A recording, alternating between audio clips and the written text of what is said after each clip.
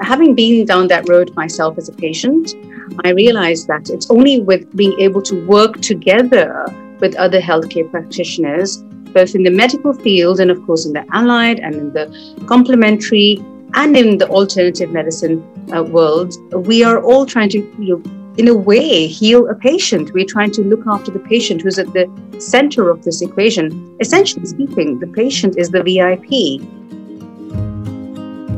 I traveled, I lived abroad, and then when I was living in Australia, I visited a naturopath, and I really just loved that using medical knowledge and combining it with common sense, and I thought, this is the right fit, and went back to England for a bit. And then by that time, I'm kind of shortening the versions, the BSc at Westminster, I was really lucky to slot into that window where that incredible course was available, which was really, really good grounding in naturopathic medicine. Hello, and welcome to the Natural Healthcare Network podcast. My name is Deb McLeod, and I really appreciate your sitting in and listening in. Today, I am delighted to say that I have two people joining me. They are Dr. Minha Rajput-Ray, who is an integrative and lifestyle medical physician. She is a medical doctor, a registered osteopath, and a naturopath. She has a wealth of information, as does Lucy Peel, who is also joining us. Lucy is a registered naturopath and nutritional therapist. Today, we are going to be talking about communication and how we can effectively communicate to one another, to our clients, and also to those in the conventional medical world. So I hope you enjoy listening to this conversation as much as I enjoyed being a part of it. Thank you, Minha and Lucy, for joining me today. It is wonderful to have you on my show. Thank you so much, Deb. And this is Dr. Minha Rajput-Ray, and indeed a real pleasure to join yourself and Lucy Peel. Hello, yes, I'm Lucy Peel. Hello. Well, it's a long time coming, this conversation. We've had lots of chats beforehand, but today we're really here to talk about one thing in particular, but we're going to be talking about the relationship between conventional medicine or medical doctors and complementary alternative medicine practitioners. And so, Dr. Minha, we're going to talk a little bit, if you don't mind, about your background, and Lucy will do the same with yours, just to give a little bit of history so people can understand what got you to where you are. And then we will get into more of the struggles that you have as individuals, as physicians, as naturopaths, and how we can, as practitioners, learn how to build and form a stronger relationship with one another, because we know that there are often sort of edgy bits between the two. We just know there are. Is that okay if we talk about that today? Yes, absolutely. Yeah. Okay. Absolutely. Great. So, Dr. Minha, would you like to start and tell us just a little bit about your history and what got you to where you are right now? Well, thank you, Deb. This is a real delight to be able to join yourselves today. This is a combination of a professional and a personal journey. So as an integrated and lifestyle medicine physician, I have a unique focus on pain, chronic disease, and work health. And in a way, this has been quite a unique journey, combining, being a medical doctor and a registered osteopath and a naturopath, where I'm really committed to bridging standard conventional medical care with evidence-based, evidence-informed holistic therapies and approaches. I actually had a major accident when I was 18 in London at one of the tube stations, and ended up being in a wheelchair at the time. Yes. And what was interesting is that an osteopath who was also dual trained as a naturopath got me walking again. So in a way, I switched a place at what was going to be a place at medical school at the time for a place at osteopathic naturopathic school. Yeah. And it was one of the best things that ever happened to me, to be honest, in hindsight. So having qualified as an osteopath and naturopath, I was then encouraged by one of my tutors to apply into medicine, and was able to therefore graduate from the University of Dundee. And then I obtained one of these very highly coveted NIHR Walpole academic fellowships in rheumatology and general medicine, which I went on to do at Manchester and at Cambridge. Finally, I decided that I did not want to spend my life perhaps prescribing biologics, so to say, for the rest of my career. And I had a calling to then train in occupational and disability medicine, which then led me to looking after various populations of patients, as in the police, in the London probation, looking after people in the safety sector, corporates, manufacturing. And alongside this, I was able to serve as medical director of a nutrition education think tank, NEDPRO, the Need for Nutrition Education and Innovation Program, which is headquartered in Cambridge and globally operational. So what I'm going to be describing today is very much in my capacity as a clinician, yet also being able to work alongside colleagues as I have with the WHO, the International Labour Organization, auspices of the International Commission on Occupational Health. And how does this all come together to this conversation? Simply because I've recently started, as I said, being able to put everything together in the integrative and lifestyle medicine approach under the domain of curate clinics. And this clinic specifically focuses on what I just said earlier on: pain, chronic disease, work health, guiding patients and their families and carers to really, explore the toolbox of evidence-based and informed options for what may be, to them, a very difficult situation. I hope that it gives you a bit of a nutshell. Gosh, well, that's kind of a mouthful, don't you think, Lucy? I mean, there's just so much wow in everything you've done. Can I ask you, you said that you were sort of guided to go into things. Was it just something you did? You just felt like I just want to do it, and you were led down these paths because it was just in you? Or was there something else that was driving you towards it? Or was it because you'd had your accident when you were 18 that led you further down this path? That's a really good question. And I feel everybody has potential. And this is one of the reasons where I, as a doctor, have seen many circumstances where sometimes people are written off, perhaps, sometimes prematurely.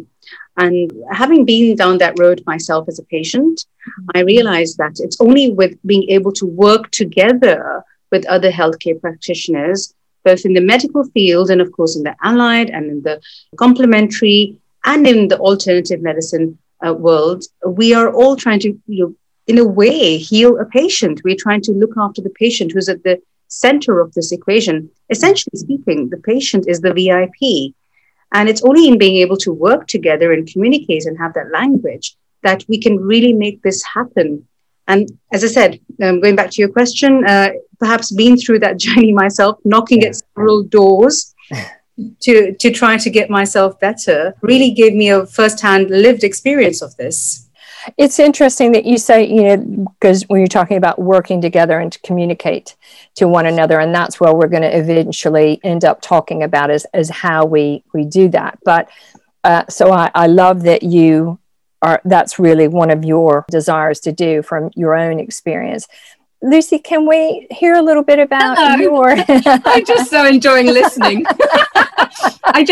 Before we talk about me, I just to kind of share with your listeners that Dr. Minha and I have got to know each other in lockdown, and just listening again to her story, I just feel so inspired and honored to know you, and just so fascinated. And anyway, gush it over, but it's very mutual. It's very mutual, Lucy. I want the listeners to know this, and vote yourself and Deb. Oh, that's so kind of you. That's really kind of you. But I agree, it's a big wow. So, it is impressive what you have achieved and where you are. We know you are going to do great things. And I agree with you, Minha. Lucy is equally talented, and she likes to underrate herself hugely. So we're going to force her. We're going to twist her arm. Very difficult. And make her tell us a little bit about her history.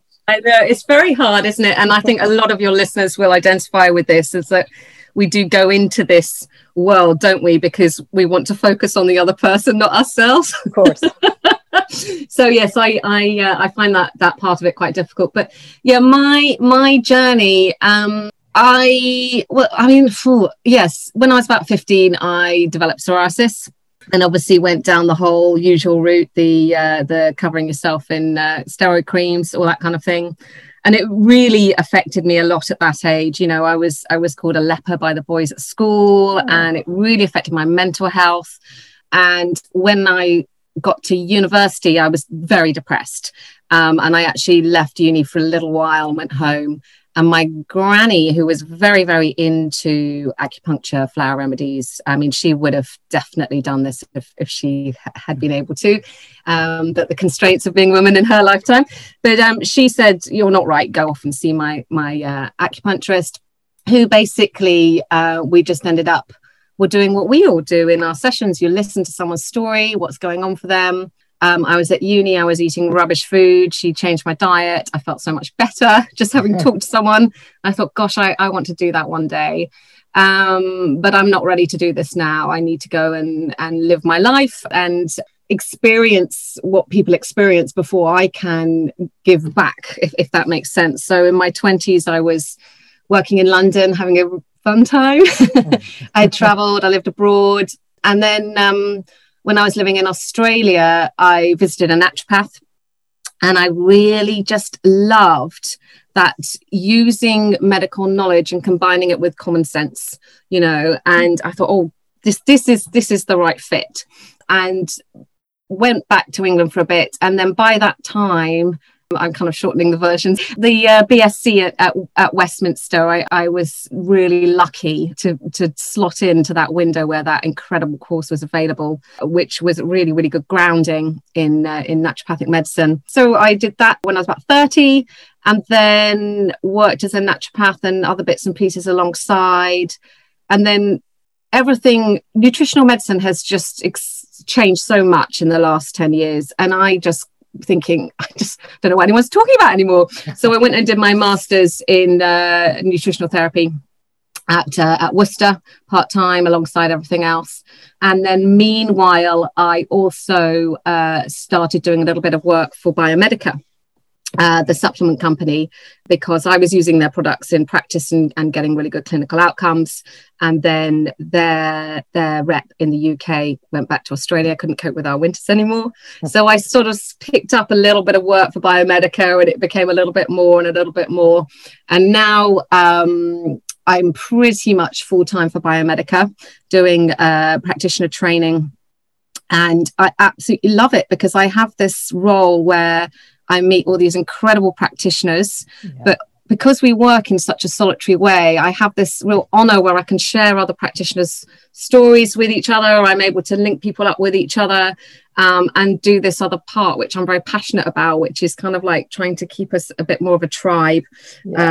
So yes, that's me, hopefully in a nutshell. It's the real naturopath in you still, when you've got people and you're thinking about making those connections and pulling the whole in together and helping people. I can see exactly why you love doing what you're doing, and Biomedica are very lucky to have you on board, actually, that you are able to connect the dots and help people in so many different ways, from a practitioner standpoint of helping their clients, but also from a supporting practitioners as well. So how did you two meet each other? Can we move on to that bit? How did you all run into each? Did you meet each other at a conference, or was it no? Online, Well, it was through Biomedica. So I think, right. I just offered Minha some training. I think, didn't I? Or I can't even remember. Or you maybe registered, and I was just doing training, and then we got chatting, and we didn't stop. Well, it's and this is so true. It's my curiosity. And let's put it this way: I'm very, very specific about this when I say this. I'm not a flow diagram doctor. And this is with due respect, of course, to my fellow medical colleagues who are obviously working in a system. And yes, we do need flow diagrams, we need algorithms. I've always had a curiosity for, other forms and out of the box ways to look after my patients. Of course, you do it safely and you do it as per good medical practice. And that's what leads me to, being able to almost pursue, avenues that are perhaps not traditionally, so to say, the case. And I think one of these very, very beautiful avenues was, being able to link up with Lucy here. And we started talking. And it was really amazing when we started talking. And in fact, the subject of today's podcast being, the language of healthcare, where, yes, as a naturopath, I can appreciate, the whole concept of, detoxing, for example. But if I put my doctor head on, what does that mean? And that's what exactly started, Lucy and myself having, what was supposed to be, a very basic conversation and, perhaps a bit of signposting to start perhaps talking a little bit philosophically and also talking about not only the science, but also the art and the practice of medicine, something that, traditionally speaking, should you say, your GP years gone by would have been able to look after you from the cradle to the grave, hypothetically speaking. And the question is, have we lost that connection in medicine? And is this perhaps what patients are looking for when they are seeking the advice of a complementary or an alternative therapist or a practitioner for that matter?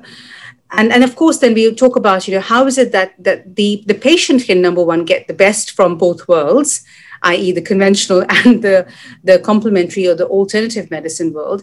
And really, how can the complementary or alternative practitioner liaise with the medical practitioner, if I was to use that terminology, just for the purpose of this discussion, to get the best outcome for the patient?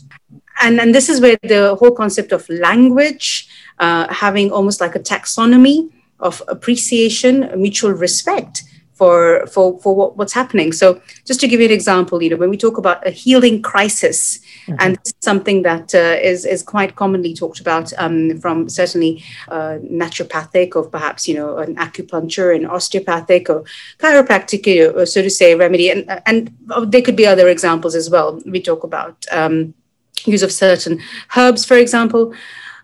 On the one hand, a healing crisis would be something that would be very much understood within the realms of our, colleagues who work in the alternative complementary medicine field. The question is, how do you explain this to a GP? How do you explain to the GP that, hang on, this is the body's way of trying to get back to homeostasis, so to say? Over to you, Lucy. Well, I think that's thrown up a lot of interesting questions. And I think that the main one is, I think both sides are guilty of this. It's that sort of learning by rote. So sort of sitting there and listening to everything you're taught, whether it's a medical doctor or a nutritional therapist or whatever. And I hear this a lot with practitioners. You don't question what you're being told sometimes and look for answers yourself. You just take that person at the front of the room and what they say is truth. And at that level of training, you should be questioning. You should be always looking for the other side and the other answer, shouldn't you? So I often think, and I often say in my clinic, because I don't think it's helpful for me to be anti-doctors. If someone comes in and says, "Oh, my doctor doesn't understand," I just say it's just that they just haven't been taught this. They haven't been taught like this. Yeah. And I've learned a different way. And, and even when I spoke to a lovely doctor the other day, and she was saying that she'd done the functional medicine training, and it was almost, she said it was just overwhelming learning this whole new way of how the body works and how systems work.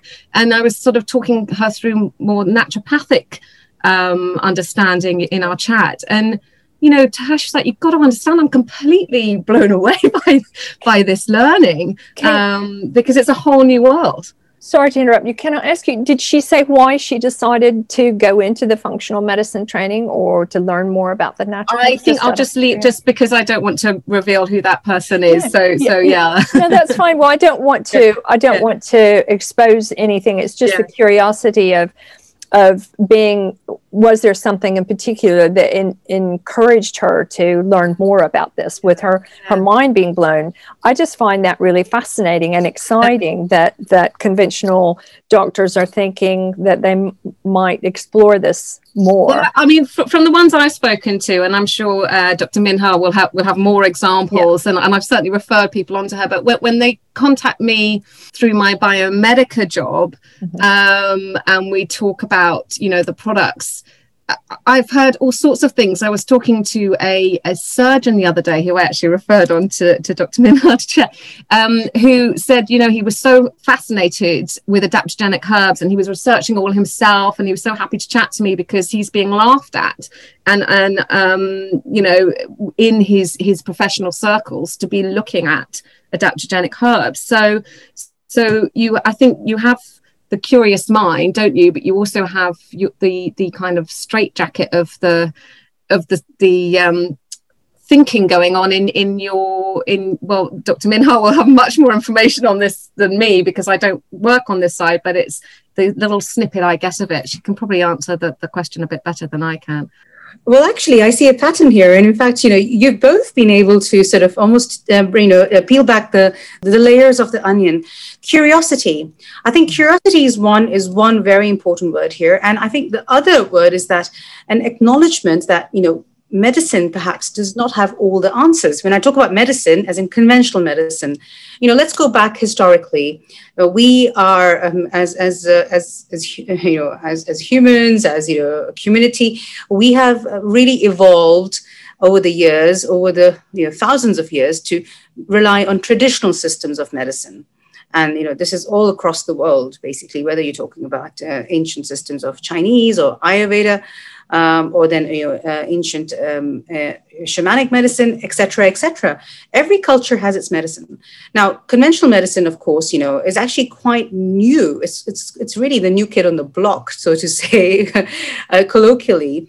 And yet what's interesting is that coming back to the actual concepts of language and healing, going back to what Lucy has said, and perhaps in terms of people, conventional medical doctors, wanting to know more, is because we are at a time in history where people are living longer, but perhaps the quality of life is not as good. People have more chronic disease. And of course, conventional medicine, no questions about this. If someone's had an accident, someone's got a broken leg, someone's got, an acute infection, someone's got, a heart attack, someone's obviously got something that needs immediate attention. Yes, no question about this. Conventional medicine will do its job. The question is what happens to the patient in the medium to long term. And in fact, coming back a little bit, perhaps let's look at preventative approaches as well. For the metabolic, for the chronic cardiovascular diseases that we're talking about here. We're talking about diabetes, we're talking about lifestyle diseases. So in a way, it's actually quite a beautiful time in history that conventional doctors are seeking out other ways of looking after patients, because we are appreciating that we all have limits of competence. And I think it's only joining together with, our colleagues in the complementary and alternative healing world that we can be able to get the best possible outcomes. And going back to perhaps language, one thing that I must say, and that's quite important for me as a medic, is the language of not only how do we communicate, within medicine, so physicians versus surgeon versus different specialty, but also the language and how we communicate, with our colleagues in the complementary and alternative medicine world, respecting that, that they have also had a training and that they have something to offer. And not to forget the language that we use with our patients. So a simple example is, a patient being shown an X-ray of their spine and being told, oh, you have a crumbling spine. Oh, gosh, I've heard that so many times. And I think, wherever we are, whatever stage of our training or experience we are, is that just being mindful of saying what we say to patients can make such an important point, because a throwaway comment by a professional in any setting can really, really have far-reaching unintended consequences. Lucy, I'm sure you must have come across in your practice such examples potentially on both sides? Yeah, I mean, it's really interesting, actually. I was actually thinking about what you said about doctors and complementary therapists, trained complementary therapists working alongside them. And, just going back to that point before getting to the language point, which I also think is really important, is that the issue we really have here is the lack of regulation of training complementary therapists. Yeah. And not only that, but the lack of good enough training in this country. It is getting better, and there are some incredible institutions doing some amazing things, but a lot of the time when I'm giving product advice for Biomedica, I am also mentoring. I am helping people. I'm reminding people about pathology and how the body works. I'm talking about the therapeutic relationship, which they haven't been taught properly. They haven't been taught any reflective practice or mindful listening techniques. There are so many areas that aren't, if you train to be a doctor, it's X, Y, and Z, tick, tick, tick, and every university has to follow that. If you train to be a complementary therapist, there's no regulation here. And I think that it really ties into your point about respect from GPs. How can we get respect from GPs if I'm trained completely different to the person next to me, but they haven't been able to get that training because it doesn't exist anymore? It's a real muddle. It's a really difficult area. It's very frustrating. Anyways, that was just one point. But the other thing was around, you were asking about language, and actually I had a point, because we talked about this the other day, because the reason we started this conversation about language, and Minha told me about the crumbling bones thing, was I had a client a couple of weeks ago, and she's such a lovely lady, and she said, I had to stop seeing my osteopath because when I would go in to see her, the first thing she would say to me is, how is the world treating you? And my thoughts were, I don't want the world to treat me. I've come here for you to treat me.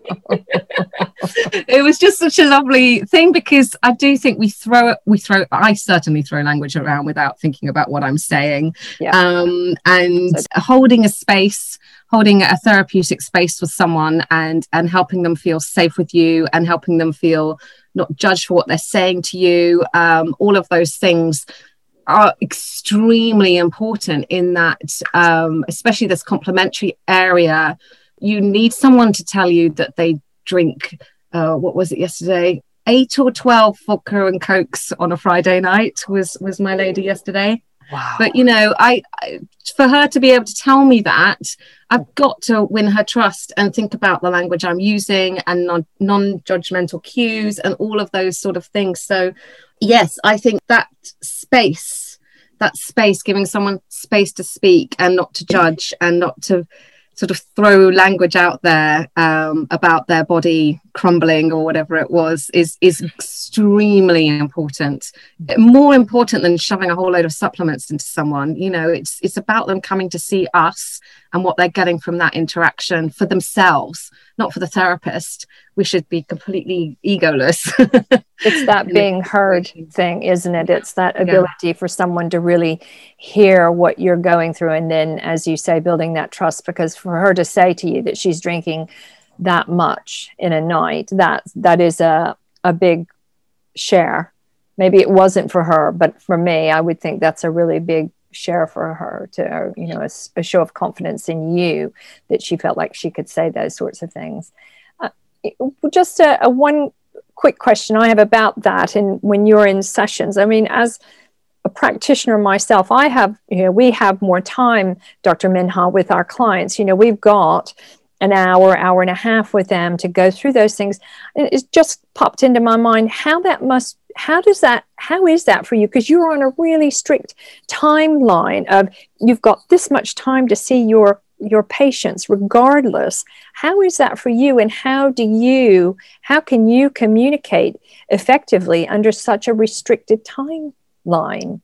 I don't know. Or are you just so efficient because you are efficient you just got it under control, that you... Oh, thank you. I take that as a compliment. Well, to be very honest, I'm very fortunate in my current setting where, I am able to, from an integrated and lifestyle medicine view, provide, that sufficient 45 minutes to an hour to a patient. Yet reflecting back on the last, 15 plus years, in medicine, and going back to Lucy's point, going back to training, for example, I'm just trying to sort of, reflect back and think as to why are things the way they are. We try to learn from the past to be able to predict the future, or at least shape the future. And going back to training, simply because everything's been such a firefighting approach, in the medical world. And this really stems back from, the days when penicillin was invented and, certain surgical techniques were invented to save lives. My understanding is that things are done in a limited period of time, thinking about what is it that I can make better now, almost like, firefighting. Whereas, in the alternative and complementary medicine world, because the time is there, the practitioner has perhaps the opportunity to go back as to what was root cause analysis. So we're looking at two ends of the string. In conventional medicine, you got your 5 minutes with your GP. Basically, the GP is thinking, what is it that I can do now in this moment at this appointment to make things better? And that ends up, although, it's got good intentions, but it does end up, becoming the sticky tape, the sticky plaster, just to put a little bit of a stop to the symptoms. Whereas, as I said, from the complementary medicine world, that time is available to go back to root cause analysis. So wonderful it would be, to be honest, to have a combination of this where, should I need, for example, some suturing done? Yes, I can go to my GP, so to say. Or if I have a bad case of, of an infection, yes, of course, I need those antibiotics. But then really, I should be looking at, perhaps what is it that I can be doing as a patient? Or then if I'm a GP, I could say, well, hang on, why are you getting these recurrent infections? Why are you coming to me every 2 weeks? Let's look at your, let's look at your overall conditioning. Let's look at your immune system. And that's then, when we say, well, let's look at your nutrition.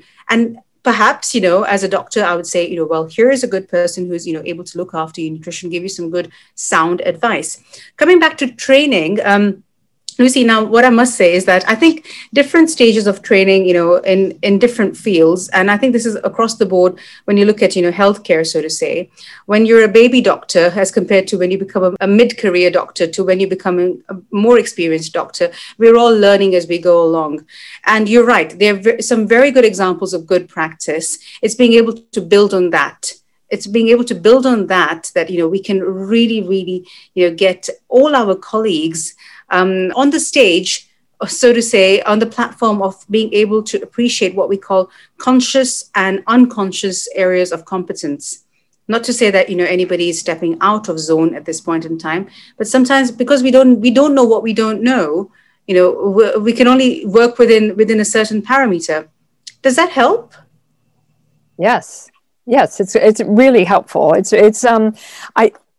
I'm pausing because there's so much that we can talk about. And so where I'm stuck is, with you talking about the language and the training, is really just thinking how we move this, where we go with this conversation now. And Debs, could I maybe make a small suggestion here, if it helps, in terms of practical take-home points? For the listeners who I believe, will be practitioners across the board, Lucy and I have already discussed this. What makes a good referral letter?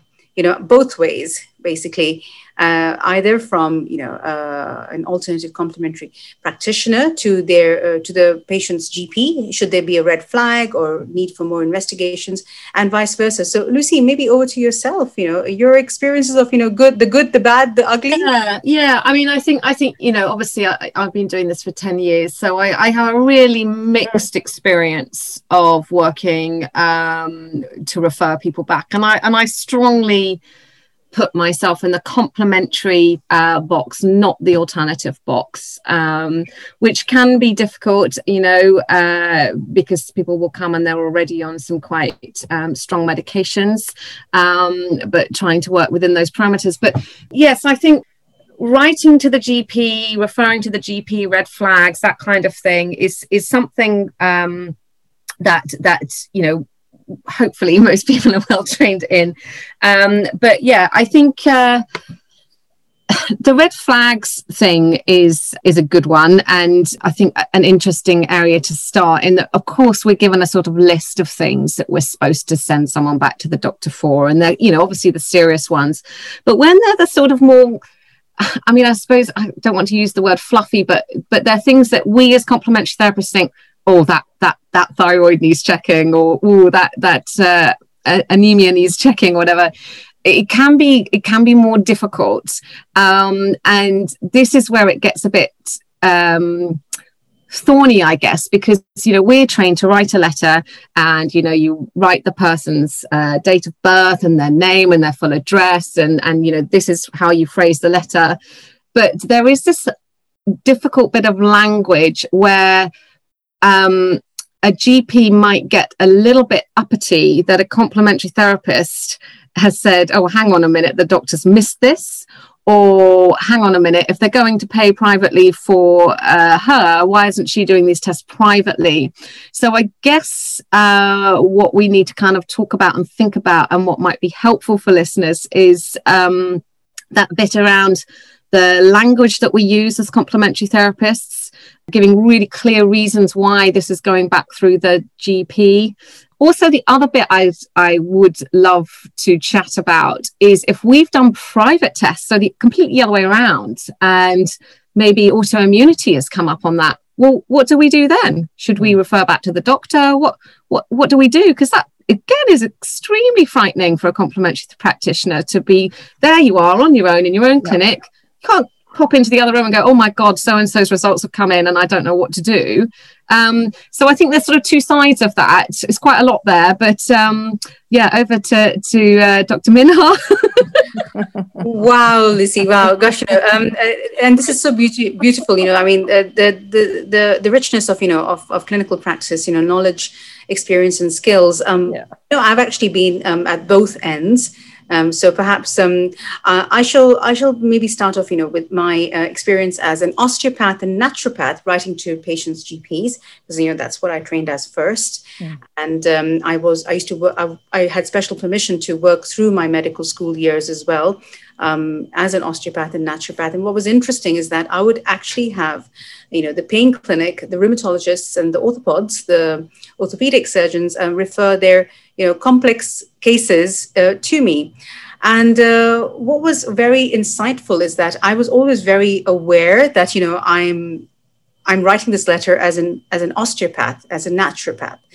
And what I would do is I would actually follow, as you said, the usual regular structure. So that's a bit of familiarity for the clinician, for the medical practitioner. I would always, use the words like consent, and you make sure you obviously structure it out well. That's a given. But what I would do is I would do the presenting complaint very much in a medical format.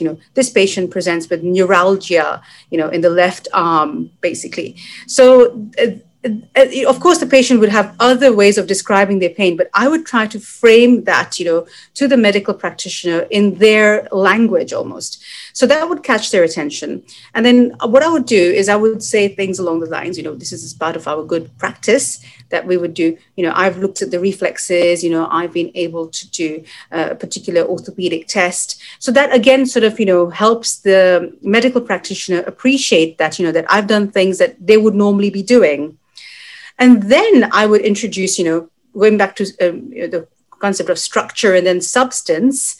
So then substance, I would put in a little bit more information because I'm building a case. So we talk about structure, good layout, substance, building a case. My strategy then after that would be like something along the lines of, having assessed this patient, I would be very grateful, and a little bit of humility, come in to say, I'll be very grateful for your opinion on further investigations. I tell you why, because I was once stung a little bit, when I went ahead and in my capacity as an osteopath and naturopath, outwardly just, I was very bold and I said, can you please organize an MRI for this patient? And I realized that now, being a doctor and an experienced doctor, I like to be given the chance to make my own decision rather than someone tell me what to do. And I think it's very subtle, very, very subtle. So what I've done is I've almost like adopted this even now in my medical practice, where if I write to a fellow medical practitioner, what I do is, going back to what I said, structure, a nice worded letter in the language that the recipient, will hopefully be able to recognize and be able to empathize with, number one. Number two, substance, appropriate substance in it. And in terms of the strategy, I'd always say I'd be very grateful for your opinion and your assistance in further investigations as per your clinical decision making, which then puts the ball back into their court. And it's almost a way of being able to get them, the recipient, to then sort of say, okay, let's be a partnership in this, and let me see what we can do. So I've had neurologists come back to me and say that, well, actually, we could do an MRI, but also let's do a nerve conduction study. So this is a bit like a bonus here, I've been able to get in addition to that.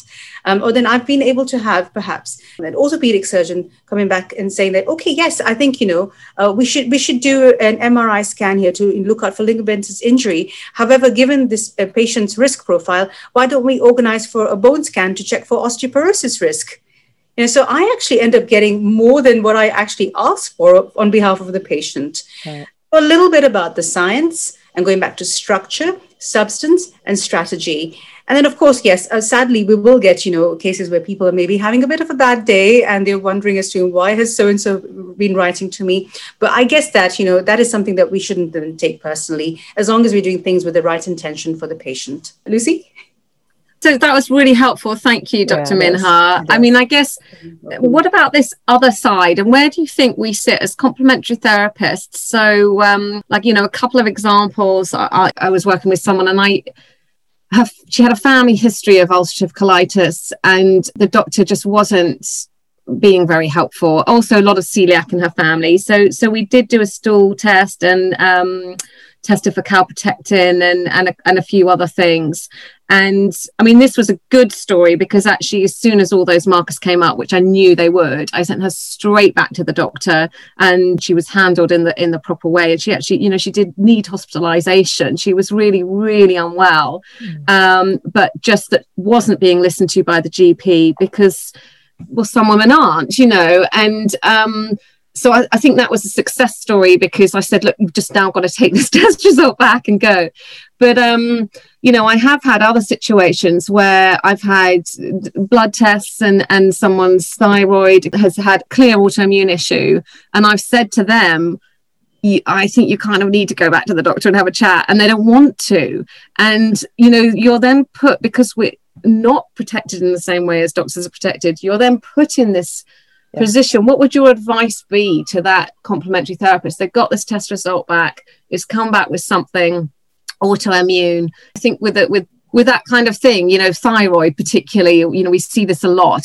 What would your advice be for somebody in that position? Such a good question.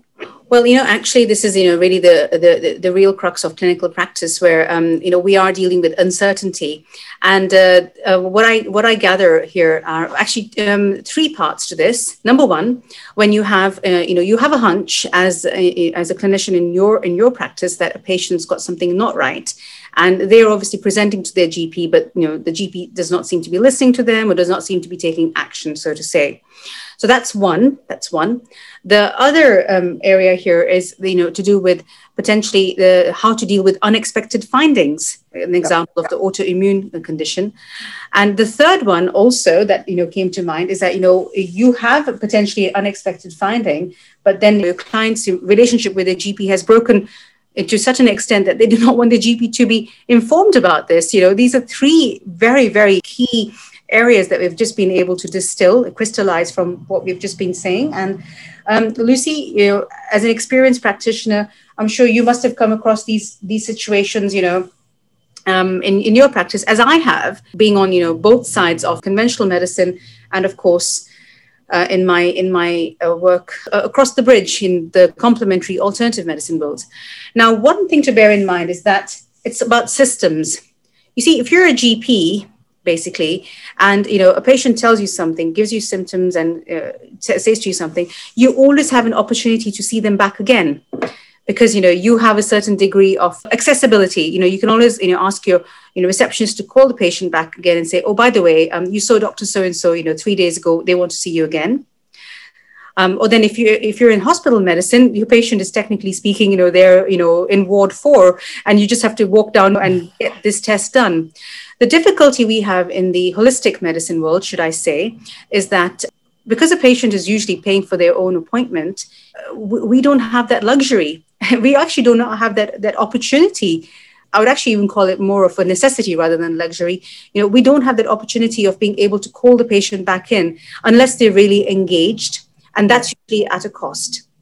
I know of many holistic practitioners, who actually do a follow-up for free, or at no charge, because they are concerned about the patient and they really want to get to the bottom of things. So the first thing I'd say regarding this is a system.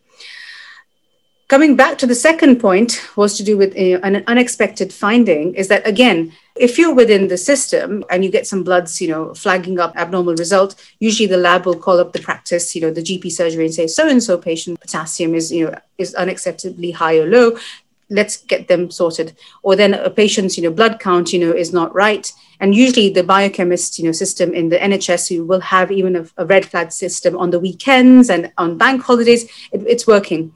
What happens is that holistic practitioners can be quite isolated in practice, where they open up their private medical testing lab link. Obviously, it's all secure by email, 7 o'clock in the evening, and suddenly they find this abnormal result. I've had an instance where a patient's magnesium levels were out with, and obviously when I called them, they were experiencing palpitations. And then, of course, I had to liaise with NHS Direct and get this patient seen by the out-of-hours GP. And then the case goes on. And even as a doctor, working with my holistic medicine hat, I was asked a lot of questions. Where were these bloods done? When were they done? Why were they done? I was also asked the question, who paid for them? So these are hoops that we are all having to face collectively, because we are working with different systems here. And therefore, what to do when you come to an unexpected finding is, I have an unexpected findings form that I usually have ready. It's like a little template, and we can easily make this in our practice depending on where you are. And it's really to say, dear GP, I have consulted patient so and so on this date. With their consent, we've done some tests, and I'm writing with their consent to say that basically this is where we've found X, Y, and Z. The liver function test could have been abnormal, for example, or they could have come back with a very high HbA1c and they're not diagnosed as having diabetes. Would be very, and usually I just attach, with the patient's consent, a copy of those results. And I say something along the lines of, I've asked the patient to come and see you, and I've given them a copy of this letter. Would be very grateful for your support. I think the word support is a very useful word to use, I've found in clinical practice. And then, therefore, that, almost shares the responsibility and the ownership of this, between yourself and the patient and the GP. So that's to do, when the patient is engaging and, they're really grateful that this has come through as an unexpected finding, which then leads me to the next scenario, which is, you have an unexpected finding and for some reason, either the patient's not got a GP or they've moved area or they do not want the GP to know. And that's when I utterly honest, and I say to the patient, look, these results have come through. This could be due to a number of reasons. If I'm talking from my capacity as a holistic practitioner, I'll be very honest and say to the patient, I'm not in the position to be able to give you the best of what I could give you until this is further explored. Lovely language. Absolutely. So this is where, and really just being honest and human and saying to the patient, look, you've come to see me. I understand your relationship with the GP might not be 100%, or I understand you may not have a GP right now. But I really can't do my best for you until we look at this, because this is something that I'm concerned about for you as a well-wisher, as your holistic practitioner. I just wanted to say it's really interesting because I think it then goes back to that point that more onus sometimes is put on that complementary practitioner because they've tried the GP and it hasn't happened for them. Yeah. So then you get these test results and da-di-da-di-da, and the patient doesn't want you to contact the doctor with them, and you are then in this sort of murky grey area of practice. You know, suddenly, do I work with this person or not? And I think, I mean, I loved that use of language you had. It was really nice. Yeah. The other thing though that really triggered for me is I had a call last week from a gorgeous client. I was working with her last year, and her HbA1c was through the roof. So she came to me and we did a lot of blood sugar balance work, and she's a very slim, active lady. And she rang me the other day to say it was still through the roof. And it's the only marker that's out. And the doctor had just said, I'm referring you to the diabetes clinic. And so she rang me up and she said, well, I feel really guilty because I'm already doing through you all the stuff that they would say, you know, I'm following a low GI diet and doing all the things, and I exercise. So I'm taking someone else's place on that course.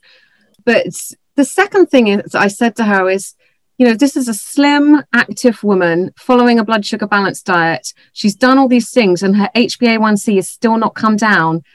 All her other metabolic markers are fine. I'm sorry, but there's something else wrong. And I, like, without frightening her, I was thinking, you know, because obviously I had a little Google and thought, right, what else can HbA1c? And I thought, well, you know, then I'm in this position as a practitioner, a complementary practitioner, with no one else in the room supporting me, going, I think you should probably go back to your GP and say, I'm sorry, but you need to further investigate why my HbA1c is high. And I said, I don't want to frighten you, but there are other reasons that is still high. And you've done all of this work. It's no way blood sugar balance stuff now, you know. So we do end up in this sort of sticky little area, I think, as practitioners outside this medical realm, and trying to do the best for this person and be on it and get them back in there. You know, it can be really hard.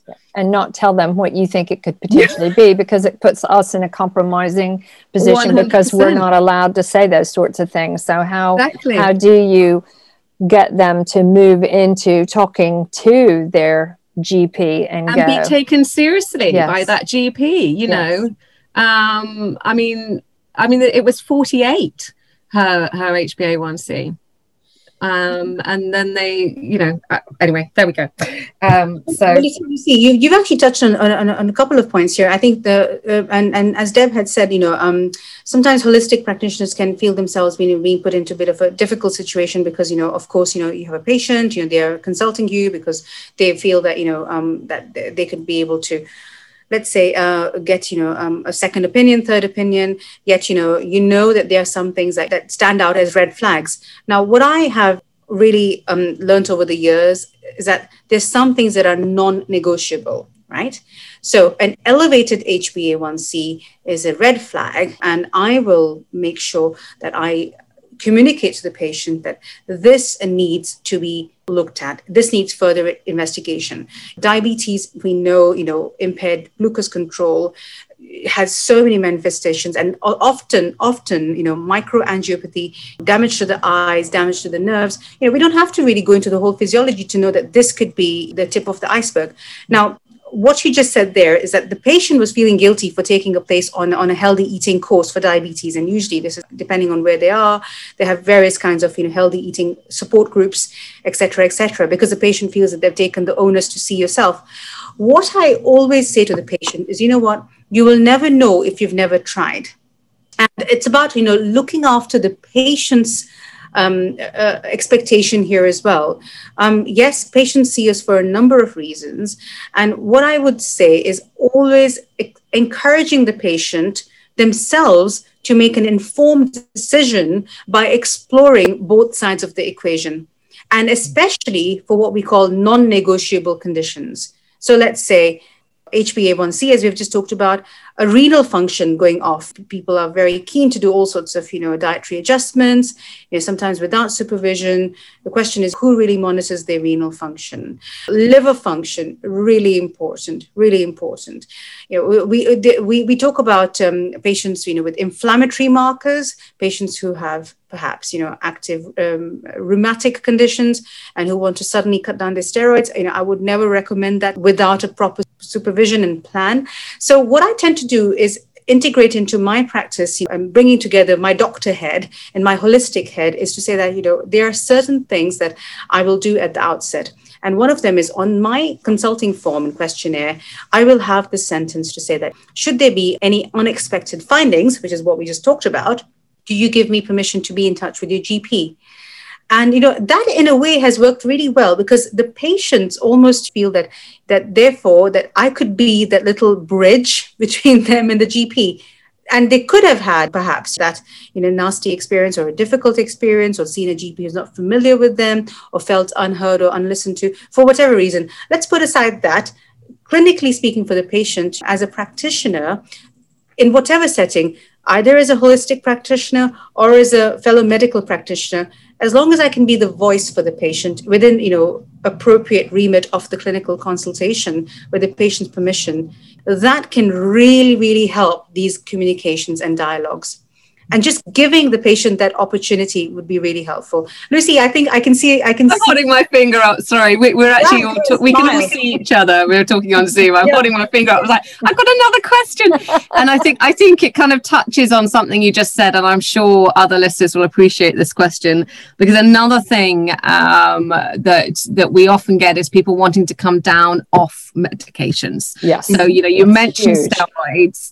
I often have people coming for anxiety type medications, and I make sure they go back and get this consent from the doctor, and the doctor's always fine, and we do it very slowly and very carefully.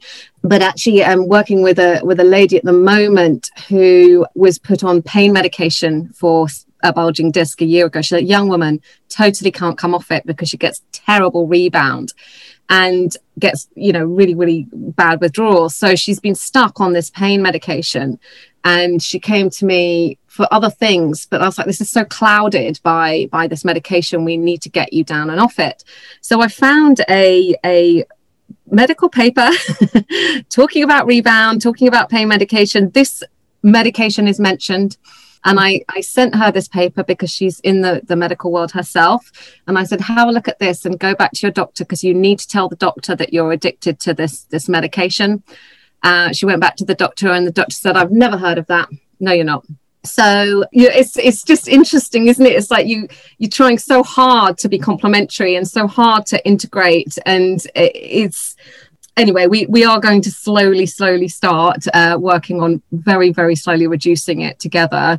But again, I still now have to think about this GP who I now need to write to and say, she's come to me for this.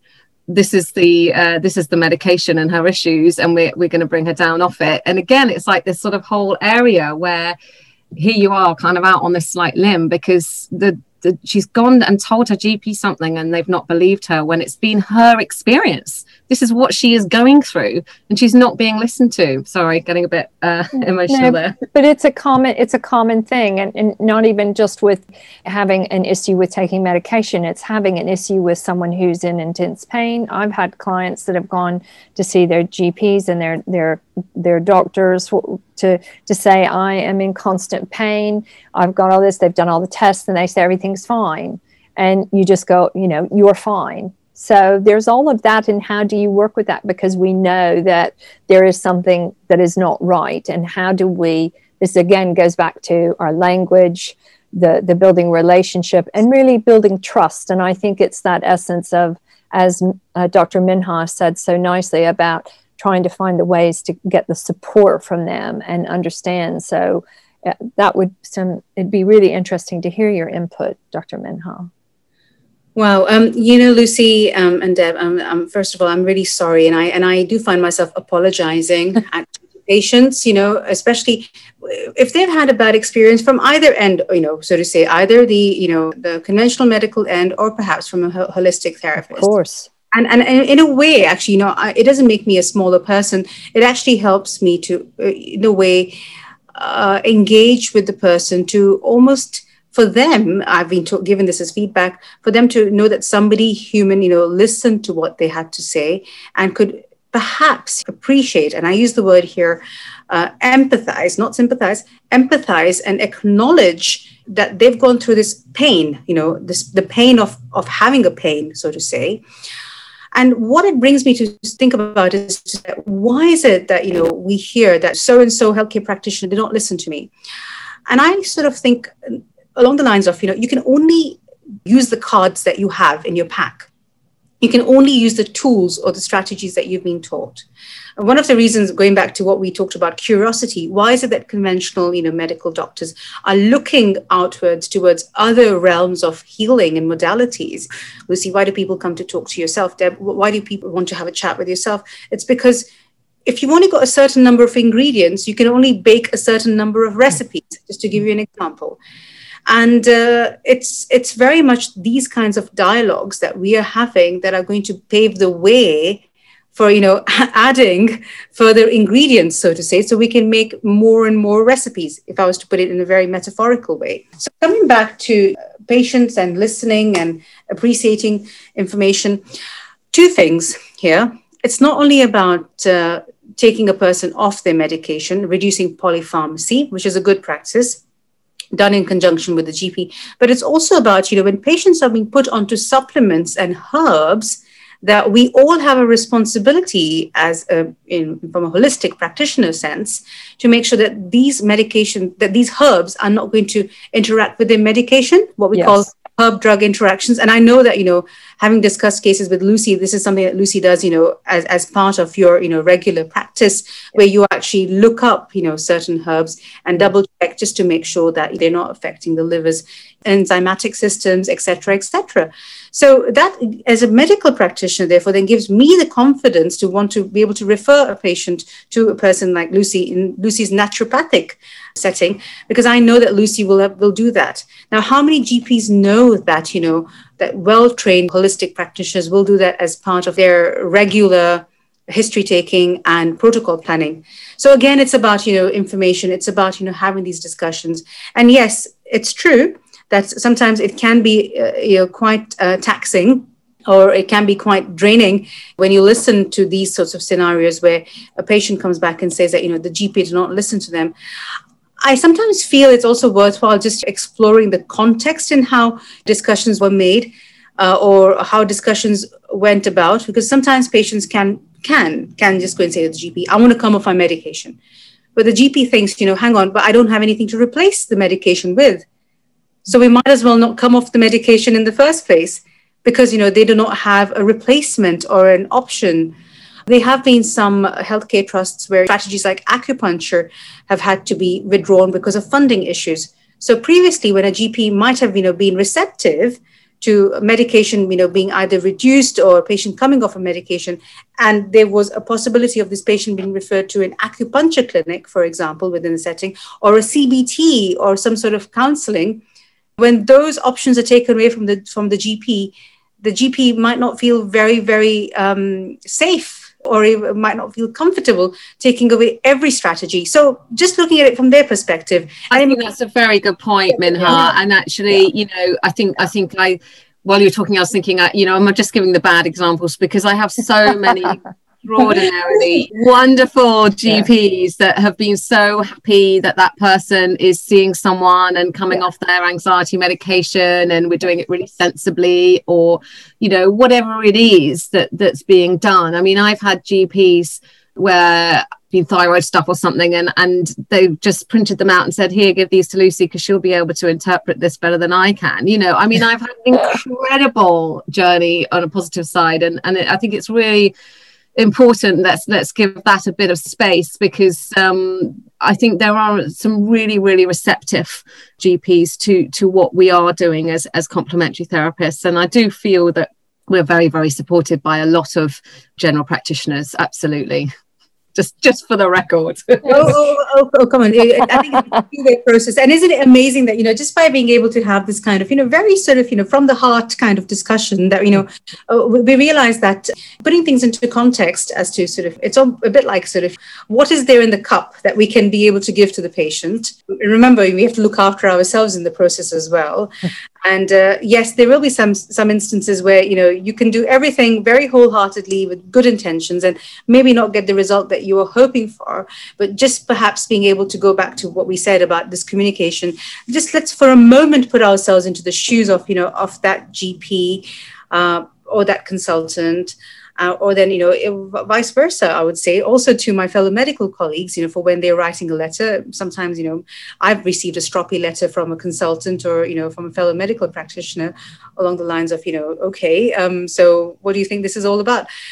But maybe just taking a step back and saying, why is it that we're doing this? It's, it's because we're trying to progress the patient's, recovery a little bit in the right direction, a further baby step in the right direction.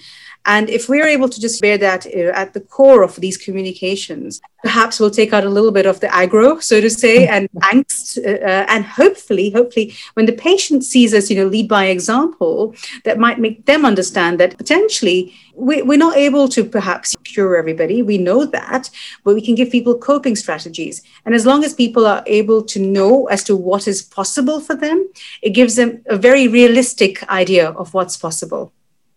In the short, medium, and long term. I think that's so nicely put, of really putting them at the core of it all, which we do, of course, when they're sitting in front of us, but also it's using them as the example for when we're communicating with conventional practitioners, with the GPs, and how we utilize those words.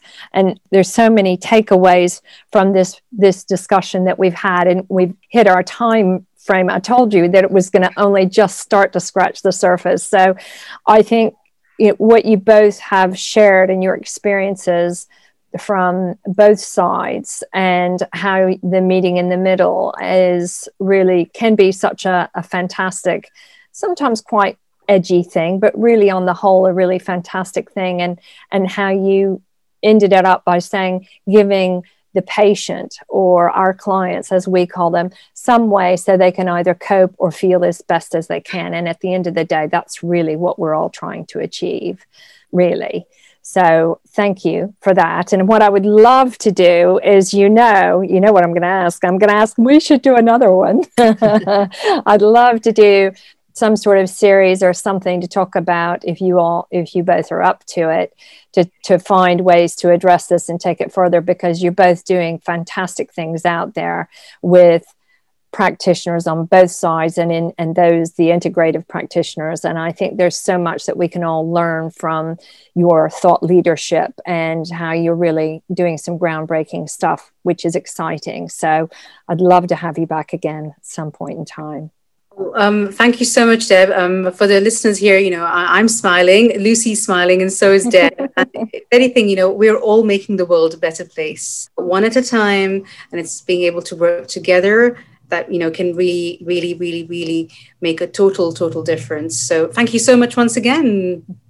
Yeah, thank you very much for having us, Deb. It's been a joy. And I have to say, a few positive things have come out of this very unusual year. And one of them is getting to know you both. So thank you. Yeah, I agree. Well, thank you. Oh, that's just been brilliant. I love it. Thank you so much. Thank you indeed. Well, folks, that's all for today. I hope you enjoyed sitting in and listening in to Dr. Minha and Lucy sharing so much valuable information. I found it insightful and informative, and I hope that you did as well.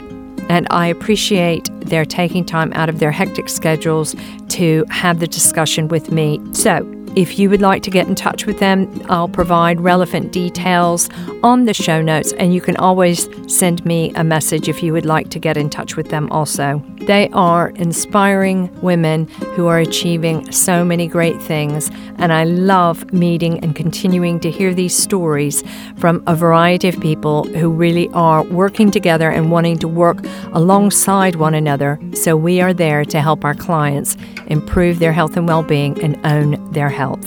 So, as you know, there are going to be a few other things that I'm going to talk with you about, and one of them is, you absolutely know it, you have got to bounce soft to feel good. And what can I say? What more can I tell you about that Bellican other than you ought to try it out for yourself? Research is showing that bouncing and rebounding is one of the best ways and the easiest ways to improve your health and well-being. But don't just take my word for it. Check it out, and check out the website. There are links on my show notes so you can find out more details, or you can send me an email. I'd also like to remind you that the event that we were going to have in September has been rescheduled to March 27th. We're going to have it one way or the other. I'm hoping it will be in person, but Anita Beardsley of Love Nutrition and I are delighted to say that we have Dr. Alan Desmond, Dr. Elizabeth Phillips, sports medicine physio Claire Sinton, and Dr. Caroline Gilmartin joining us. We'll also have them on my podcast throughout the next few months so they can share tidbits and helpful information with you along the way. So be sure and watch this space, and please put that date in your diary. I'd also like to ask you to do a couple of other things with regards to my podcast. If you haven't done so already, please leave me a review, and thank you to those of you who have. And also spread the word. Share this with other people that you think might find it of value. I'd also like to say to you, I know we are all living in such an extraordinary time in our lives. I hope that you are finding people that can support you.